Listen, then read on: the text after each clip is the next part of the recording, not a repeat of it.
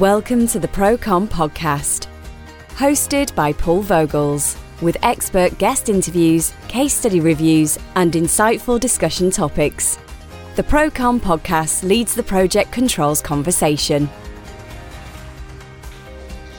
Hello, ladies and gentlemen, and welcome back to a new episode of the ProCon podcast. Today we are launching a new series, and as you all know or might remember, we did some software specials, we did some use cases, and we're still looking for new use cases. So please, if you want to tell me something about your project or around your use case, please reach out to us. And the final track is education. We did some educational tracks, and the new podcast we are launching, or the new theme we're launching, is around integral project management systems. And there is a big blog series on the internet site, blog.primanet.com, around an integral planning management system, around an integral project management system called OPC, Oracle Primavera Cloud. And in this series, we're going to talk you through some of these blogs with some additional information and some additional assets and content around this topic. And we're going to do it a little bit backwards or more randomly than in the blog series. And today, we're going to start on how OPC can help you to reduce delays and scope creeps and financial penalties and risks, etc. And in the next series, we're going to talk about the timing, how it can reduce manual project involvement and save you some time in order to deliver more success on the project, in order to deliver more project insight, and how you can reduce these constraints around this. And finally, we're also going to talk about the planning principles, the planning optimization, all these kinds of topics we're going to answer in the next couple of podcasts. It's an audio only, so you don't need to check the camera. I'm just here by myself in the ProCon podcast studio. It's an audio only, but in the content you can see more information. So today we're going to talk about the blog which is called How OPC Helps You Reduce Project Delays, Scope Creep and Financial Penalty Claims. And first of all, I want to emphasize it's not about the tool. It's about the people. It's about the process. And of course, the tool makes a very good facilitating function in this triangle.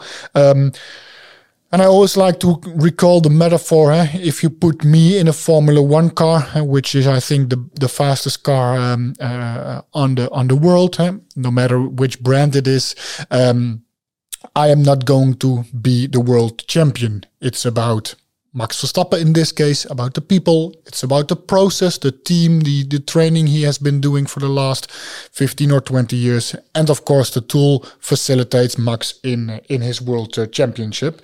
But it's not that if you buy the best planning management system or the best risk management system, that it all magically will disappear.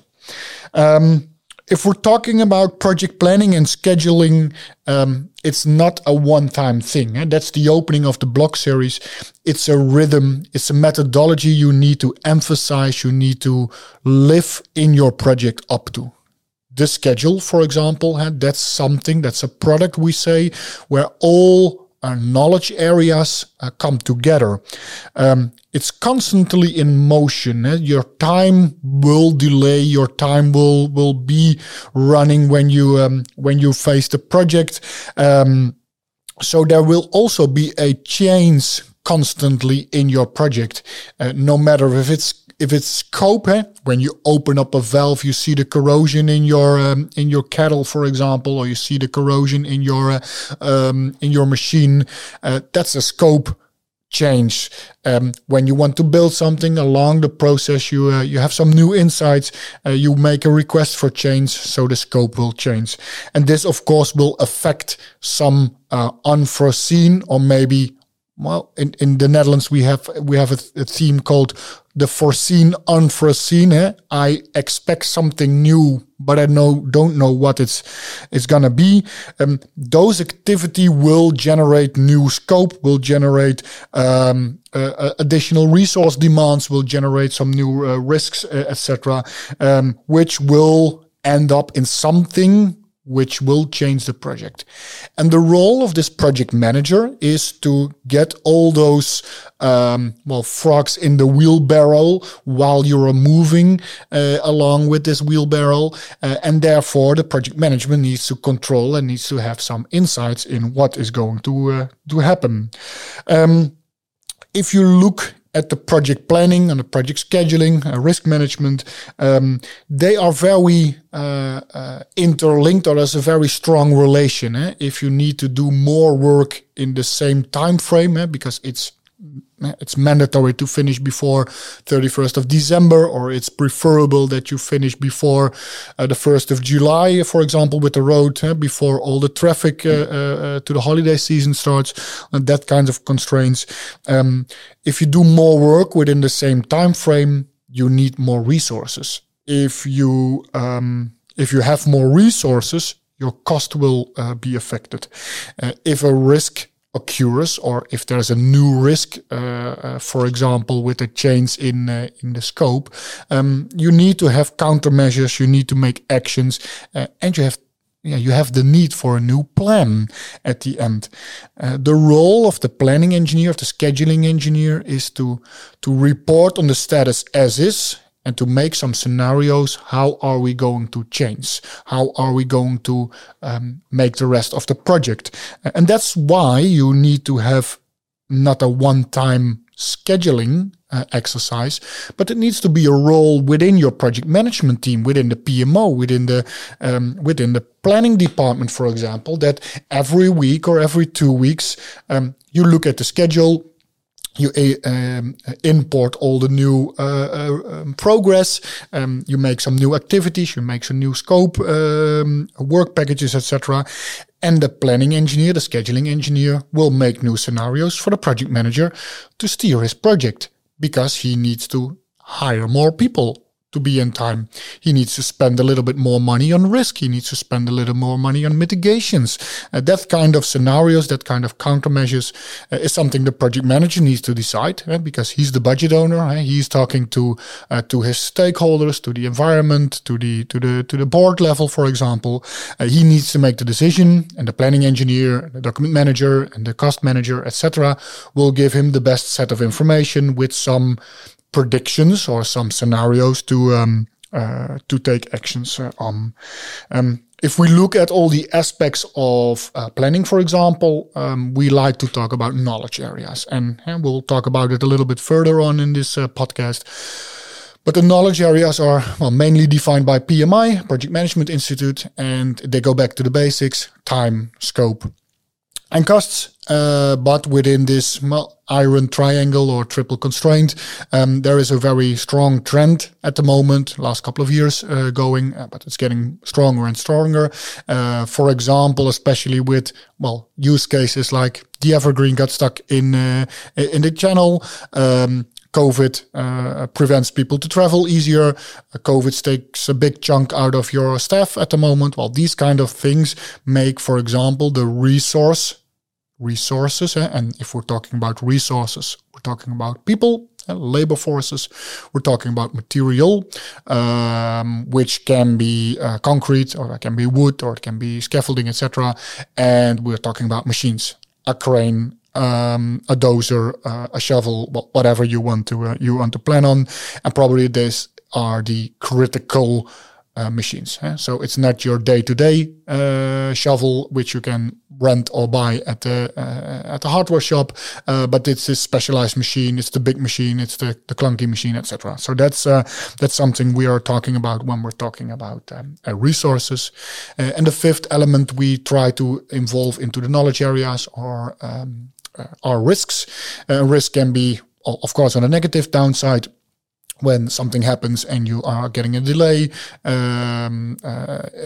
uncertainties. We don't know how fast the concrete will dry, how long it takes for an activity. But of course, it can also be opportunities. We're always talking about claims and we're talking about penalties, etc. But there's also an opportunity downside to it. That's something we're seeing as well in the project management world. That from a risk perspective, there's also the positive risks, which we try to call an opportunity.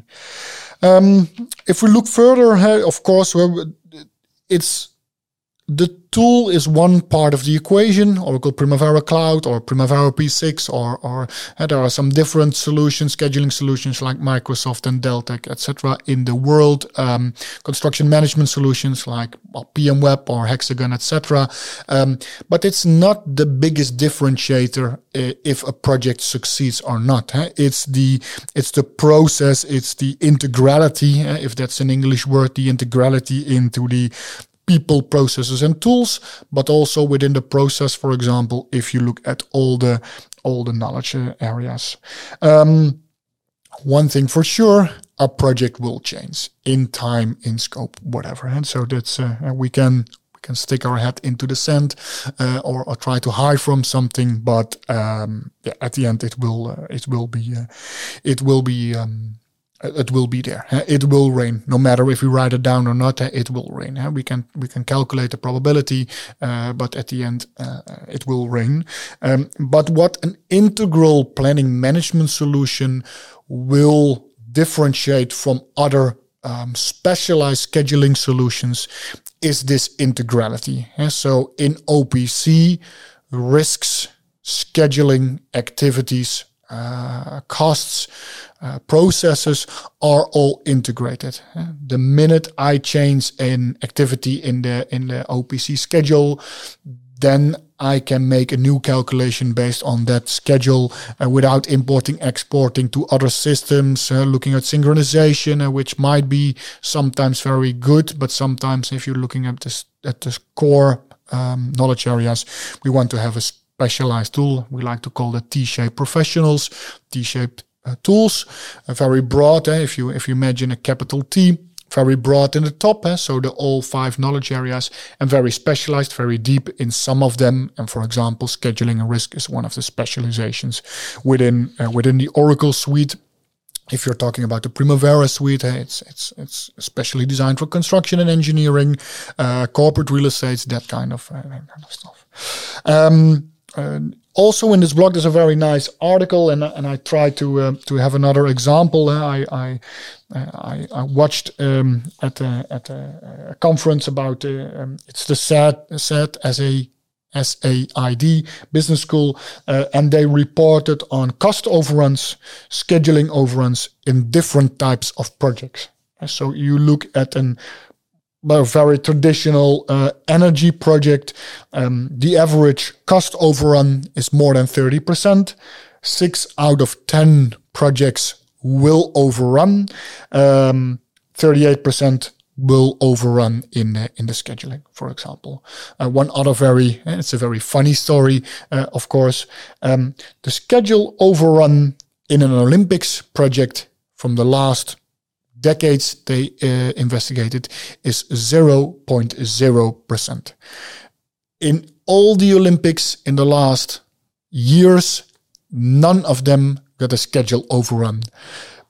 You can imagine, you have never seen on television that the Olympic flame will be delayed by one day because the construction wasn't finished, for example. But if you look, for example, on the cost overrun, it's 156%, which is the most of all the 7 industries they have looked into. This means you can buy time. That's a very short sighted, for example. But if you hire much more resources, of course the efficiency will go down. But at the end, if you hire enough resources, you will make it in time. And also in the Netherlands, we had this. We had one of these examples. The building of the European Medicine Agency was a tender which has been asked on 99% probability in the tendering phase on time, and they anticipated that the cost will be more higher percentage-wise, relatively, than on a traditional building block, on a traditional office block. So hereby you see that the relation might be even exponential between time and cost, because a dam, for example, or a rail or something else is less cost overrun than than the Olympics, but the percentage of the schedule overrun was much higher. 8 out of 10 roads were over time, were over cost. 6 out of 10 energy projects were over costly. Only 38% was the schedule overrun. So with this triple constraint, you can play. Let me try to put it that way. You can play with, okay, if we want to be finished earlier, then we need to spend more money. And that's something which comes into another topic, that the claim culture, which is maybe in the US a little bit stronger than in the European continent right now, but you see that coming into these projects. So if you don't want to be late and get penalized by that, you might want to spend a little bit more money, but less money than the penalty, on additional resources or backup cranes or stronger cranes or whatever to make up a little bit of the time you have been delaying. And then on a financial part, have a positive business case. So if the penalty is, let's say, 100,000 euros, which is not uncommon in an infrastructure project, and you need to spend 30,000 more on labor cost to actually finish in time, well, every CFO will decide for the 30,000 euros, because in total you will save or not spend 70,000 euros. So that's something where the relationship in this iron triangle, or the PM star, which we have seen, is becoming more and more relevant. But also, for example, on the risk part, we see more and more countermeasurements to avoid risks, to make advantage of the opportunity. So spending 20,000 euros on a tent to work in a dry condition might pay off against the delay you will get if it's raining cats and dogs and you can't work, and will be penalized on the finishing date. So that's something which we need to have in our mindset, that project management is changing from just a schedule to the triangle to the PM star, which contains 5 knowledge areas, for example, and be more integral, because we need to work together. If you look in a scheduling department, a scheduler doesn't get the information carried to him. He needs to be proactive. He needs to go out to the cost engineer. He needs to go out to the document manager, etc. Gather information, ask the why question to get the real answer. That's something which is more in these systems. And one other example in this is, for example, lean scheduling, where the real core scheduler, the scheduling engineer, makes the schedule on a level 3, for example, which contains activities, but doesn't do all the subtasks. But with lean we mean sticky notes, which is more the agile way of planning, will be delegated to the guys and girls who actually need to do review, a draft review, a proposal, and an attachment, drawing up a 3D model, etc. More on a task level. And if you do that in one solution, one integral solution, the scheduler sees the change, sees the impact of these sticky notes, for example, and can make the integration between very granular, detailed tasks to a more high-level schedule, to a more overall portfolio schedule, report to the project manager, portfolio manager, etc., and then have a clearer insight. Because besides the correlation between one project. So if I don't have the foundation ready in time, I can't start putting up the wall. But also if one project finishes late and we need a crane, for example, let's get that back in project number A. And if that's finished, you can go to project number B. If project A is late, project B will start late, etc. And then you have this kind of domino effect, and that's impacting the business. So what you see with these roles, like a scheduling engineer, that it's more integrated into the organization, into the businesses, because he needs to talk to purchasing to get all these parts in time. He needs to talk to logistics to get all the machines out of time, to HR. How many people do we need to hire? Where are we going to get them from? To the financial department, how much money can we make a reservation for a risk contingency, that kind of things. So the scheduling engineer role is changing also very important, and therefore people, processes becomes even more important than it already was. So that's where we want to see. This claim culture, I mentioned it again, is based on financial penalties. If I start late because you did something wrong, I'm going to claim you, I'm going to sue you. So therefore also what we see, and we'll talk about this in another podcast, write down what you do. I had a colleague, and he was married to one top lawyer. Claims is not about who is right, but who did the best documentation. That was one of the lessons he told me, and that's still something which is very, very true, I think. So from start on, make this kind of culture, make this kind of process in your department, in your project. If we do something, we write it down, we schedule it. If we change something, we write down why did we change it, what did we change, and what's the outcome. So we can talk about this later, we can discuss this later. Okay, but we need to change this because X, Y, and Z, and that's something which you need to prepare it from day one, because if you are in a project which might take 6 months, 12 months, you can't go back. How was the status in February? But if you have a cloud-enabled solution like OPC, for example, you can roll back time. You can literally ask the system, how was the schedule 3 months ago? What was my risk register 4 months ago? What was the progress at March 30, 2019, for example, to build up a case, to build up the evidence for, whatever financial penalty or financial profitability you might have. Because if you open up the refinery a day earlier, the refinery will earn $500,000-$600,000 more in that day you opened up earlier. What we see that the contractors will be getting an incentive for that, for example. So the bonus malus, we call it in the Netherlands, is becoming more and more important in these environments. So how to reduce project delays with OPC? That's a little bit where we are talking about today. We're talking in the ProCon podcast about people, processes, and tools. So the way OPC helps you, it facilitates a place to get all these processes in place, to get all the information which is integrated in different knowledge areas. If you change the schedule, you will change the cost ledger, for example. If a risk, if you do a weather model, for example, you can see what impact it has on the time, etc. And that's what we like to call in the industry, it's the project paradox.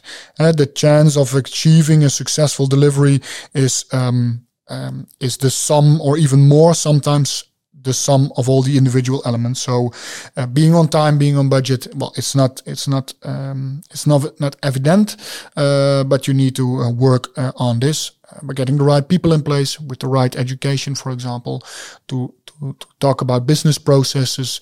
You really need to hire an advisor on project controls, business processes, to make this documentation formats, to make the scheduling formats, to make the risk register, how do you calculate earned value management, these kind of things. If it's not already in your company, get this information as soon as possible into your company, and that's why so much organizations right now are looking into integrated planning, because it really helps you to rule this project with one user interface, with one process, without switching, importing, exporting Excel to SAP to Microsoft Project, etc.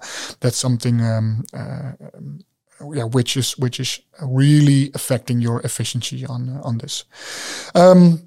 So this one tool will promote integral process, will help you on the integral planning, will connect project to project, into portfolios, but also in project it will connect work packages to work packages, contractors to contractors, relations to relations, activities, etc.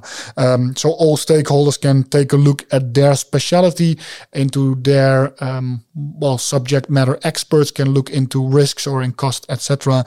And the scheduling engineer or the project controls consultant, and it's becoming more a project controls exercise than it is a scheduling exercise these days, can connect those dots to a integral project management solution and even an integral insight into your project.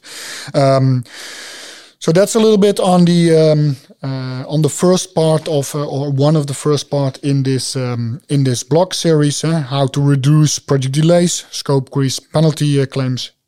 One of the next podcasts, I'm going to talk about how to reduce the manual involvement, save time. It's going to be a little bit more on scheduling and on planning. And later on, also, we're going to do planning principles. What do you need to do first? And then optimization. How can you improve with buffer times, for example, or project capacity? Because your CEO needs to ask the question, not can we remove people from the staff by making it more efficient.